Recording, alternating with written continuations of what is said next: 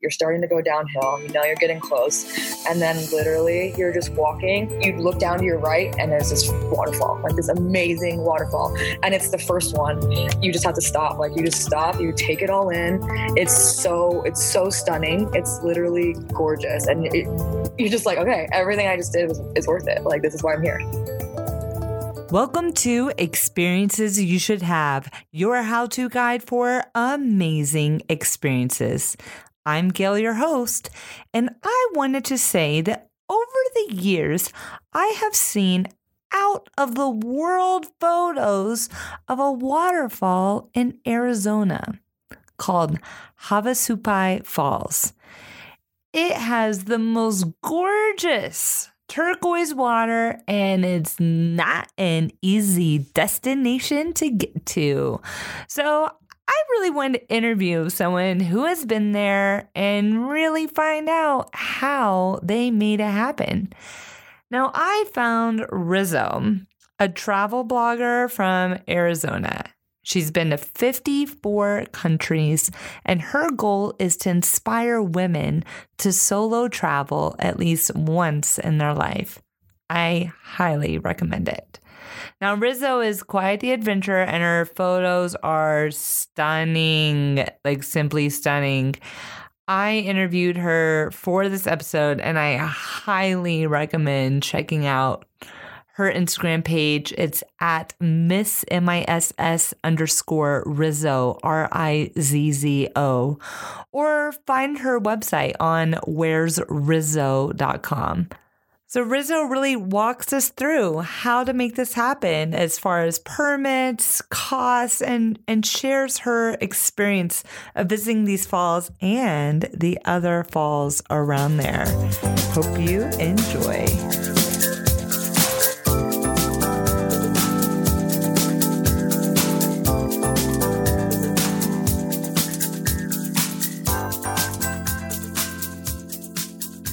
So hi, welcome to Experiences You Should Have. Glad to be here. So thanks for being on the show. So you're a 27-year-old adventure traveler? Yes, I am. Crazy girl. How did you get into that? Yeah. So I started traveling alone about 6 years ago. I mean, I've been traveling my whole life as a kid, but about 6 years ago, I started going international alone. And once I did that once to Thailand, I was like, it's a wrap. Like, I know, like, there's nothing else I want to do besides travel, and especially international. I have such like a crave for it. Yeah, perfect. Oh, I love that. So I saw your photos in the Girls Love Travel Facebook group for the Havasu Falls. Okay, so there's two ways to say it. I see like Havasupai. It is. It's a little tricky. It's called Havasupai, and it means the people of the blue-green water. Cool. So Pai means people. So whether you want to call it Havasupai or Havasu, that's cool. It's really this. I mean, I don't know if you're asking me this yet, but it's this canyon, like in the middle of nowhere, right? And so that's where it got named, basically the people of the blue-green water. To describe your experience of going to Havasu Falls or Havasupai Falls. Wow. Like, just like you said, I mean, social media, we have to thank and blame for blowing this place up, actually. Right. So it's kind of a bittersweet movement that social media has been able to capture, everyone's attention with just these beautiful photos, which it is that stunning. So, but I've obviously seen it. I'm an Arizona native, so it's literally technically my backyard. It's kind of one of those things that you take for granted.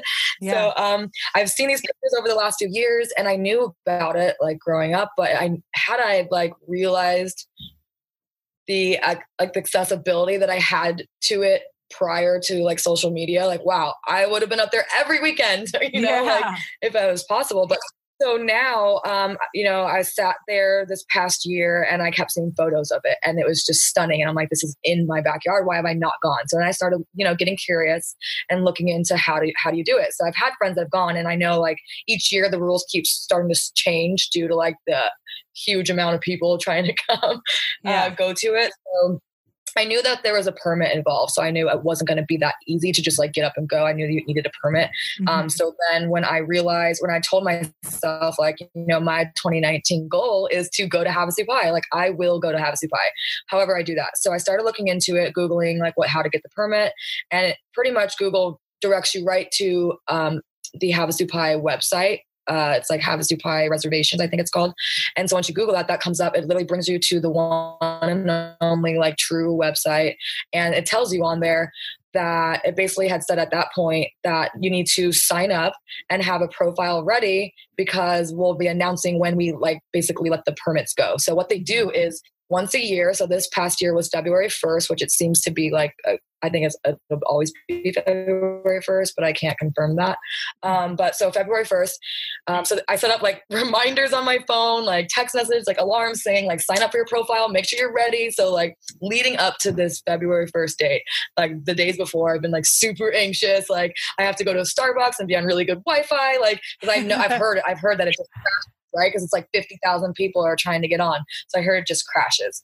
So I was expecting that already. So February 1st, 8 a.m., this goes live. And no one really knows. I watched a few videos on how the process is going to be because you don't know. You're kind of like going into it blind, right? Yeah. And so literally 8 a.m., it's about to open. So I'm at Starbucks at 7:45. Like I'm ready to go.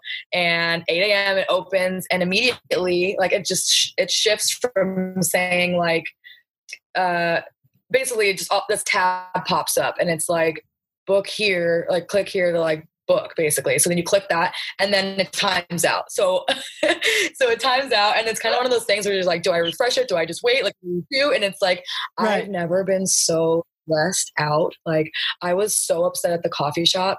I'm literally upset in Starbucks and I'm doing it for an hour and 45 minutes at this point, like refreshing. And like it would, so I just wasn't getting anywhere and it just kept saying like, error. Like obviously I know it's crashing. And then I'm seeing people like saying that they got theirs and now I'm frustrated. I'm like, no, I'm literally like in tears. I don't even know why it was such a big deal for me, but I was like, I was so upset. And I'm like, it shouldn't be this hard, And so about an hour and 45 minutes in, I gave up and I went to my house and I was very upset because I had a workout to get to. So I was like, I just can't wait on the computer any longer. Like I just can't do it, So I get into my house and as I'm like changing, I remember sitting on my laptop was sitting on my bed. I still had it open because I was still trying. And, I was changing, getting ready. And then I'm like still refreshing it, So I saw it do something different. And so I was like, oh my God, like it let me pick how many guests I wanted to bring. Because before I couldn't even see that. So all of a sudden it was like, so choose how many guests. So I put 4 and then it timed out and then I'm like refreshing. And I'm like, no. So eventually, long story short, about 10 minutes into doing that, I got in and like, they say ahead of time, like know what date you want, because have in mind, because as soon as you get to that calendar, like once you get to that calendar part of it, you kind of just have to pick something quick, right? Because it'll time out again. Mm-hmm. So finally something opens. I had every intention to go in April because I knew like it'd be perfect weather all around, just be a good time. And so when the calendar opened up, all I had really was, of course, February, because that's when it's like, pretty cold. So February didn't sell out too quick, but then there was just March. So I was like, just picked this random date in March. I knew it was going to be kind of cold, but I just did it. It was done. I like literally did a happy dance. I was so excited. I couldn't even believe like I got it, Yeah. So that was that process. And after like, man, that is so stressful. It should not be that hard. Right. Oh my goodness. So the time came for you to go. Tell us about how you got there. Okay. So 4 of us were going. And so we knew that there's 2 border towns basically that are right outside of Havasu Pi because there's really nowhere to stay around the actual trailhead. So there's two cities that you can stay in that are just about an hour away. So we stayed there. There's only like 2 lodges in the whole town. And so we decided, most people like to start early, the hike, like 4 or 5 a.m. kind of thing. So we thought it would be better to drive up the night before, stay in the hotel, be well rested for the morning when we got up there and went. So then it's about an hour drive in, and you don't really know where you're going. It just kind of looks like open desert. And then you arrive at the trailhead and you're like, all right, like this is it. So you got to the trailhead. Now, how long is the trail to Havasupai? So the trail is about 8 miles. Okay. Till you reach the town. So the town of Havasupai or Havasu. And so you get to the town, and then you have where you check in. And then you have another 2 miles to go down to the campgrounds. So one way is 10 miles. So obviously round trip about 20, but then there's a lot of hiking in between. So yeah. Let's say overall we did a lot of hiking. So were you camping at Havasupai, or was this like a day trip? Like how long was your trip? The permits changed this year. This is the first year that they did this, to where last year you used to be able to pick, 3 nights or 4 nights basically. Mm-hmm. And this year they made it all just easy across the board. It's a minimum maximum basically of 3 nights, 4 days. 3 nights, 4 days. 3 nights, 4 days. Obviously you can leave sooner than that if you only want to stay a night or 2, but honestly your body is so tired that, and it's so gorgeous. Like, you want to stay.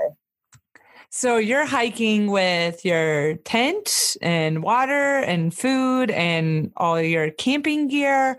Like, what is on your back during this 10-mile hike to the falls? It's honestly crazy because, you are carrying anything that you're going to need for the next 4 days is on your back, literally. And you want to be strategic about it, about packing and what you're bringing, because you think it's nothing because it's on your back at the moment. And you have if you have a good backpack, it's, sitting on your hip, so it doesn't feel as heavy.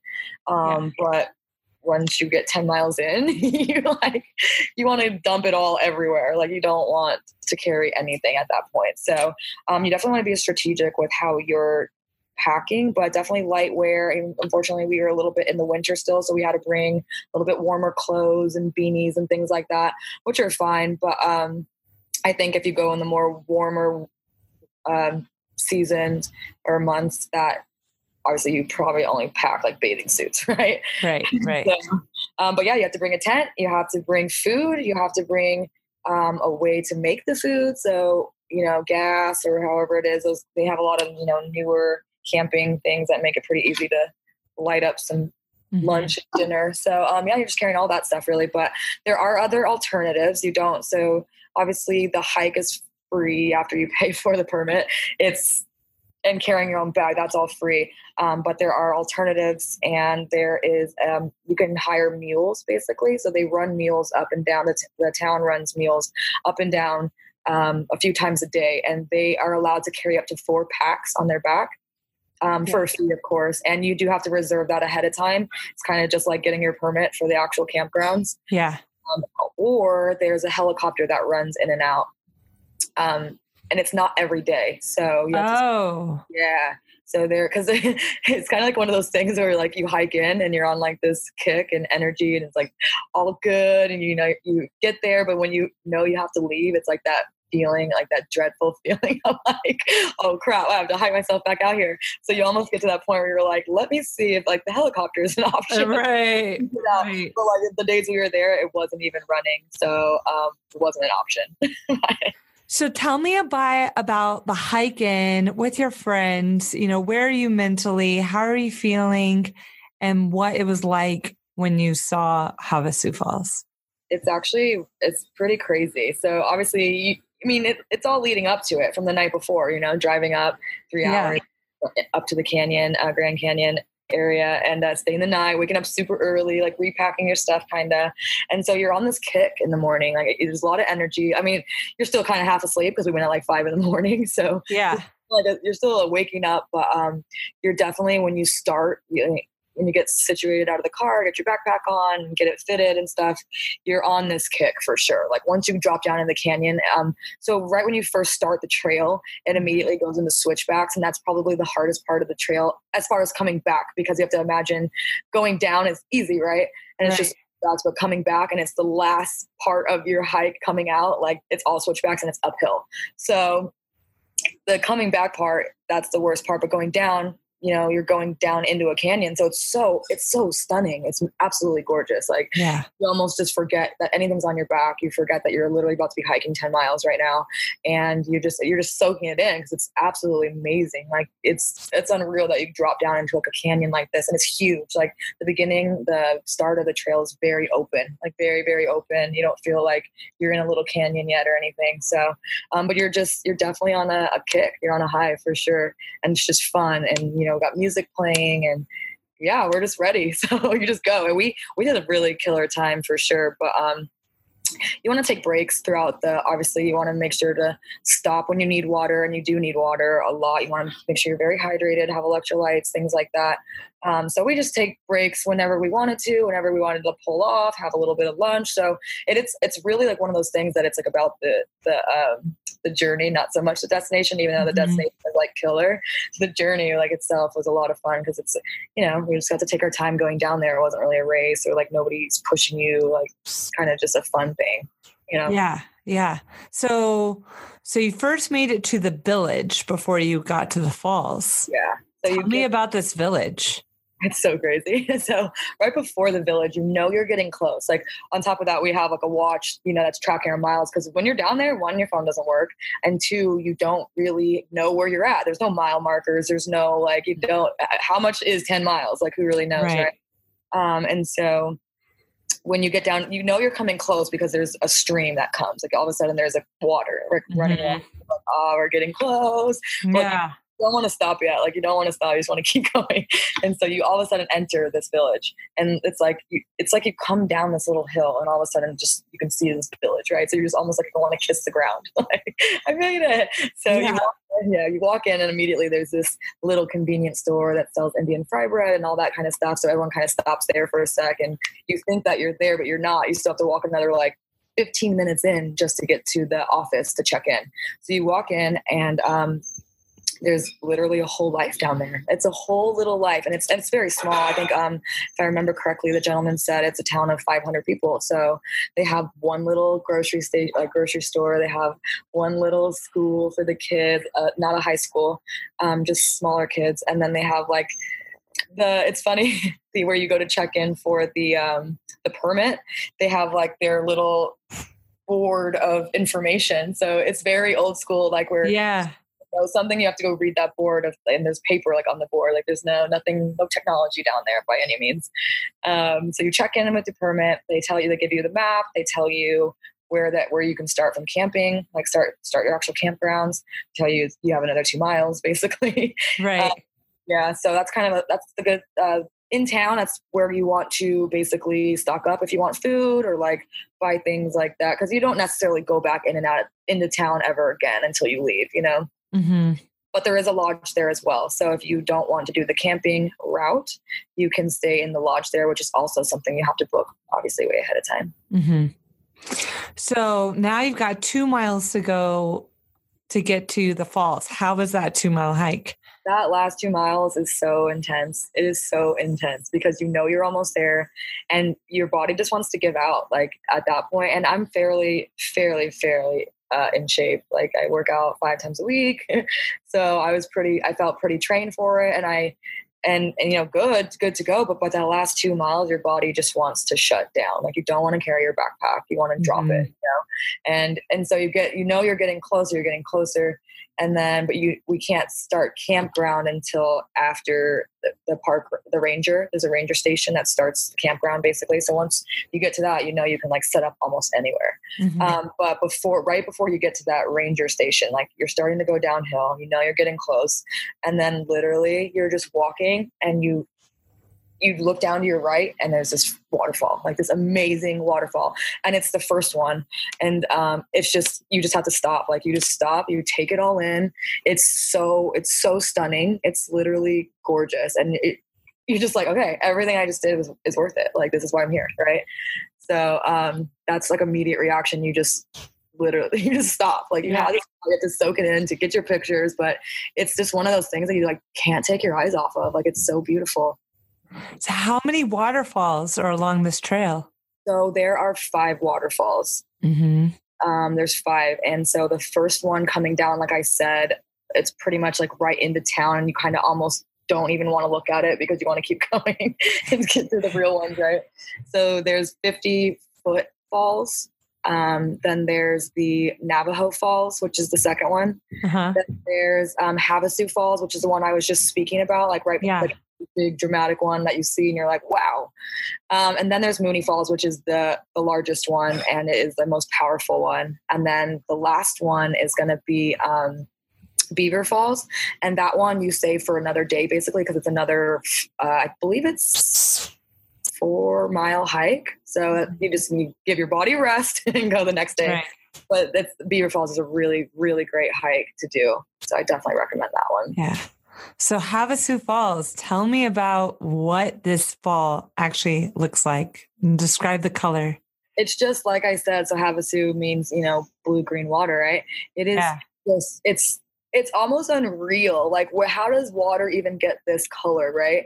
And I remember reading on a sign that it was from like lime deposits, I guess. Uh-huh. So I guess it's colored from lime or something like that. But it's just so blue, so green, like the most perfect mixture of blue-green, and it's clear, and it's just beautiful. I'm like, okay, to me, I describe it as a true desert oasis. Like, there's no way that there's these amazing waterfalls that look like this in the middle of Arizona. Like, that's supposed to be a desert, right? Like, right.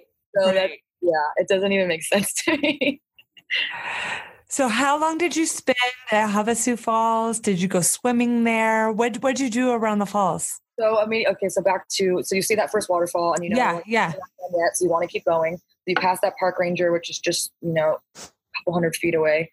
Past the park ranger, you can set up shop. So now you're just looking for the best place to stay in the campgrounds, because I've heard a few things like during flash flood seasons and stuff, like the water rises. And so if you camp next to the river, you're going to be setting up shop somewhere. Like, your stuff's going to be soaked. So you want to be pretty smart about where you set up. And just obviously there's a lot of, I wouldn't say a lot of people there, but there are people there. So it just depends if you kind of want to be like in solitude or if you want to be around people. Mm-hmm. So you find your spot that you want to be. You can literally camp and set up shop so close to Mooney Falls, which is kind of scary, but some people do. But you can literally camp right next to it. Like, you can wake up, you can go to sleep to listening to the falls. Like, it's so, yeah. So we set up shop. Yeah. So you set up shop and you're just dead. Like, we all had to take a nap. Like, we had to literally, yeah. So we ate immediately, took a nap, and then we went and saw Mooney Falls and saw a little bit more of it. But at that point now, the hike took about, I think it was about 4.5, 5 hours. So, and by the time we took a nap, and it gets dark early. So it was beginning of March. So it was getting dark by 8 o'clock, like 7, 8 o'clock. So if it's dark, you pretty much just go to bed and just call it. Or you play games around like the camp, but there's no fires. There's obviously no electricity. So whatever lights you have is pretty much all you got. So the first night you'll take it easy for sure. You don't want to do any more hiking at that point. Your body pretty much hates you. So, Got it. So then the next day is when you'll wake up, and of course you want to go see Mooney Falls right away. You want to get in it. And so Mooney Falls is actually pretty crazy because it's not easy to get to.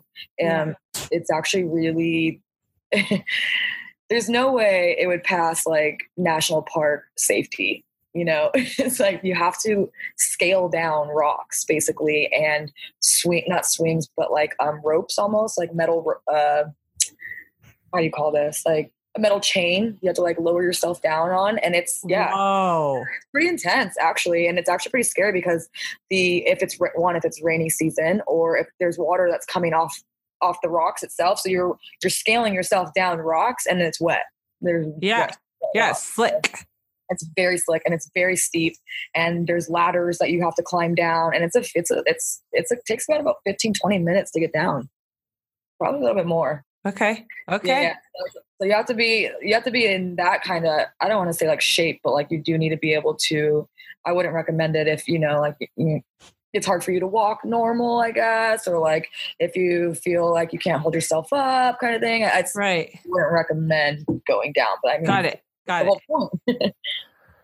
So then you get down and you take your photos, and it's so powerful and so beautiful and everything that you would ever think it is.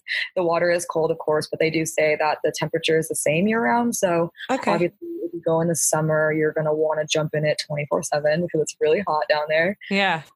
For us, I definitely still got on the water, but it was a little chilly, but it wasn't too bad. It's actually like that perfect refresher once you're so tired, and it feels great on your body. Yeah. So what happened next? So we basically called it a night the first night, woke up the next day, scaled down Mooney Falls, and did our photos. And then we decided to do the Beaver Falls the next day. So that same day. So we basically headed down the trail to the last waterfall. And that was such a fun hike. We actually really enjoyed it. Our bodies were still pretty sore the next day. I remember being like in bad shape for sure. Because I didn't really stretch and stuff. And I would recommend that to anyone. Definitely stretch before and after. Else your body just cramps up and you'll feel it. And you're not going to want to hike Beaver Falls or anything else when your body feels so depleted, I guess. So anyways, roughed it out, went to Beaver Falls. It's a beautiful hike. It's so different. It's very unique. A lot of different like terrains, I guess. And you have to cross the water like 5 different times. So you're literally, and that's where you see a lot of the people taking photos in the water, I guess, like crossing, because you have to cross the water. That's only part of the trail where you have, or like in the whole thing where you actually have to cross water to get to it. So I do recommend water shoes for that. Okay. Yeah.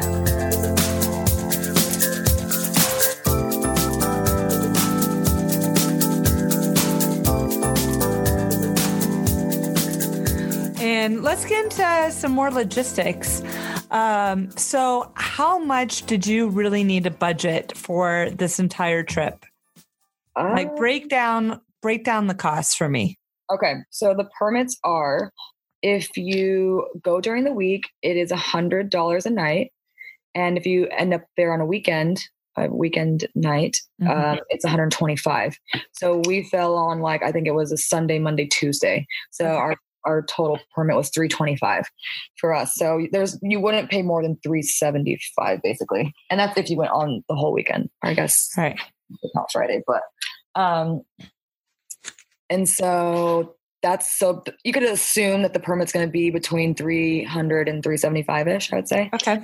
And then obviously all your gear and your camping stuff. So if you have camping stuff, then you're pretty much set. You know, you have your sleeping bag, your tent. You do need to buy meal ready order or like the dry, like freeze dry food. Yes, freeze dry food.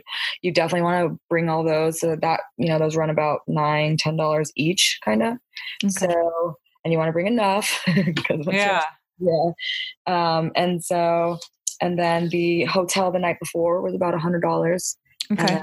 Gas, which is just standard, but that's pretty much it, really. I did buy water shoes. Like I said, definitely need water shoes. You're gonna want to bring the hiking sticks, the hiking poles. They will save your life. Okay, hiking poles. Yeah. And then I was seeing if you took a helicopter in and out, it was $85 each way. Yeah. For the helicopter, but you couldn't guarantee a seat on the helicopter. Is that what it said? Yeah, I was checking it out. It's something like you have to. It's also like a sign up. You have to do it ahead of time. But yeah, it is $85. Yeah, so $85 each way. What about the meals? Do you know how much the meals cost? Yeah, the meals were $180. I believe it was $180 for 4 bags. So 4 people split it. So $180 for the mules. Now, would the mules save you time at all? Or do you think it takes about the same time to hike? It definitely is going to take nearly the same time. Obviously, if you don't have a 40 pound pack on your back, like, yeah, it's probably a breeze to just keep walking whenever. So I don't think it would save too much time, more just not stress on your body, but, you know, it would save your body. Now, are people riding the mules, or are you just using the mules for your stuff? They just use the mules. So the locals, basically, as you're going down the trail, you'll pull over a few times because a herd of mules are coming at you.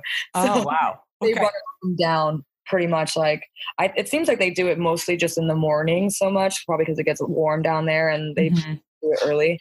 But it's basically a local with about 4 or 5 mules in a row, and they all have bags on them.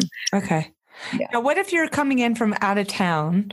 What airport would you fly into in order to go over here? So it kind of depends. I mean, obviously, I think the easiest is to fly into Phoenix and just drive up, or you could fly into Flagstaff, which is a little bit out of the way, and just drive over. Okay. So I think Flagstaff would be the quickest as far as driving time, but I think the easiest airport to get to in general is obviously the main airport of Phoenix. Okay, cool. And that drive is about 3.5 hours, 4 hours. Got it. And as far as like the gear that you brought, you had to bring in your food, you had to bring in a good backpack. Now, what about water? Was there water along the way where you could use like a life straw to drink from, or did you need to carry all of your own water with you? So going down, you definitely need to have enough water for yourself because there is no water on the way down. When you actually get into the campgrounds, there's a watering hole basically. So there's this watering hole that is running all day, and people just fill up all their bottles and jugs and stuff throughout the day using that. So you're good once you get there, but you definitely want to be prepared with enough water on your way down. So we brought basically a CamelBak. We each had a CamelBak, and then we all had like a jug hanging off our bags, just an extra jug of water. But we didn't even use the whole CamelBak really. Okay. Was there anything you need to watch out for, like nature-wise, or? No, there wasn't at all. I think once Arizona's known for snakes and that kind of stuff, right? And that all comes out in the summer. So in these the warmer months that are about to come up, I would say maybe there'd be a chance that kind of stuff's down there. I think that's just natural. I would totally assume that there's snakes down there, but I really don't know. So sure. Yeah. So you went in March. What are the best times to go see Havasu Falls? So it's funny because I had no intention. Like I said, I wanted to go in April because it just seems like that's just the best weather in Arizona in general. April, October kind of months. Obviously, once you get into the summer, the May, June, July, August, like I couldn't even imagine being in that canyon during those months. And I know that's like kind of when everyone wants to go, right? Because it's hot. You're going to be living in a bathing suit the whole time. You actually want to be in the water. So at first I was a little like, I wouldn't say upset, but at first I was like, man, we got beginning of March. It's going to be freezing, right? Right. But after actually doing the whole experience, I actually said to myself, I was like, wow, I don't know if I'd go any other month. Like, I think I wouldn't go past April, to be honest. Okay. On our way out, luckily, when we went down to start the hike, we were in overcast.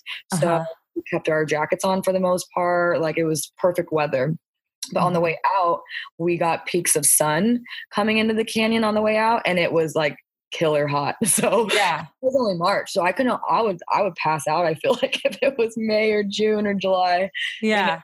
So it's kind of like, do you want to go earlier in the months of the year and have an enjoyable time all around as far as not being too hot but you won't get in the water as much? Or do you want to go when it's like scorching hot, do that hike, and then just always be in the water? Because we didn't get to enjoy the water so much because, right. For us. And maybe if you fly a helicopter in and out during the hot summer months and then go swim. Yeah. Okay. So let's say, we talked a little bit about this earlier, but I just want to get the final answer on this. Every single show I ask if this experience can be experienced, let's say if you're in a wheelchair or if you have limited mobility. So let's say you were able to fly in via helicopter into the town. So you have that last 2-mile hike. Does that 2-mile hike have handrails? Does it have is it wheelchair accessible at all? If you did have limited mobility, could you get there? No, I wouldn't even recommend it. Okay. You do have to hike that next 2 miles down, and it's gravel, it's ground. So yeah, there's no way you could push a wheelchair down there. And the helicopters aren't going straight to the falls, right? They're going to the town? Yep. They drop it right off in the town, right in front of the check-in, where you check in for the permits. Okay. All right. I wonder if the helicopters fly by the waterfalls, if you could go see the waterfall. That would probably be an amazing view, but I don't think so. They don't go that far. Okay. All right. But I'm sure you could see. I don't know. I would assume you could see, but I don't know. Okay. All right. Just trying to gather information for my listeners. And what about kids? Did you see any kids on the trail? No. So I did see some younger, they were probably, there's a few boys that sat up shop next to us, and they were probably, 8, 10, 12, maybe. Okay. But nothing too much younger than that. I think it even says on the website that they don't recommend children coming. Okay. Got it. So maybe older kids possibly, or teenagers. This might be a really cool experience. And then, and so it's pretty much 3 nights for everyone, right? Yep. That's like 3 nights, 4 days. Now, could you do it shorter? Let's say you only want to stay a night or two. Yeah. You don't have to stay the full 3 nights. You do not have to stay, no. But like I said, I feel like if you hike there, you want to stay. Like you definitely want to get your money's worth, your body's worth, like all that. So, but yes, you can definitely be in and out. You can do it in a day. I even saw someone getting married up there. Oh, wow. Taking their photos. So I was wondering, I was like, did they get a permit for this, or how do they do it? Yeah. Okay. So you mentioned on February 1st, you got your permit and you essentially left like a month later. Yeah. So would there be any way to get that permit in February for the year later? Or when you get that permit, it's for the upcoming months? Like, how does that permitting work? So it would be, February 1st, it opens, and you basically have from February 2nd on to the next year, like the next February. Okay. And I noticed that obviously everything sold out right away as far as all the other months, but I did notice that there was obviously still permits available for February. And I think I don't know if January was actually open, but there was people left the February ones because they knew it was going to be cold. Yeah. So if you really want to go, you can get in on February. Yeah. And is that water, is it blue green year round, or are there times when it like is muddy or doesn't have that color anymore? It is that beautiful year round. It's almost unreal. Wow. Yeah, it's so beautiful. And so why do you think others should have this experience? It's really just one of a kind. Like I said, that desert oasis. And I've ever heard that growing up, and I've never even been able to picture, like, this is what I picture when I say like desert oasis. And it truly was like a test on myself. Like I said, I'm pretty in shape. I'm very active. I love to hike. And it was not, I don't want to say it was a struggle for me, but it really showed myself like, wow, like you just did that. That is crazy. You hiked, nearly 30 miles in a few days. And so it was actually really rewarding as like a person to do something like that. And obviously the destination, or like the actual end point and results, were everything and more. Like it's so, right. It's surreal. So it's definitely something that I think is just rewarding all around, especially if you actually do it yourself. Fantastic. And do you have any final tips for our listeners as far as gear to bring, or something you brought that you were really glad you brought, or something you wish you had? So definitely, like I mentioned earlier, you want to have water shoes. It'll just make life so much easier. You want all terrain, like hiking shoes going down, especially if you are hiking. You're going to want to take care of your feet for sure. And a normal pair of Nikes, like, yeah, you can do it, but your feet are probably going to hate you. Yeah. So definitely be smart about your feet, your shoe wear. Water shoes, hiking shoes. You're going to want to have those hiking poles. I'm telling you, they saved my life, saved them, especially going down Mooney Falls and like doing even the Beaver Falls, that last one I told you, that other hike. They'll save your life, especially on the way out. So hiking poles, and then definitely be smart with the food that you bring, the ready meals. Mm-hmm. That's pretty much it. Lotion, obviously sunscreen and lotion is a huge one. Like you'll get chapped from the water. So you want to make sure you have enough lotion, and toilet paper, definitely toilet paper. So they have bathrooms there, which is really nice. And they actually maintain them pretty well. And they do restock the toilet paper there, but there are times that there's no toilet paper. So just make sure to have your own, and baby wipes will save your life. Okay. Toilet paper, baby wipes. And this entire list and links to where you can get these permits, as well as if you want to follow Rizzo on her journeys, will all be on experiencesyoushouldhave.com. Rizzo, truly, thank you for coming on the show and sharing your experience. And would love to have you on another time as you travel throughout the world. And And I'll definitely be following you on where'srizzo.com. Thank you. Thanks for having me. Yeah, thank you so much.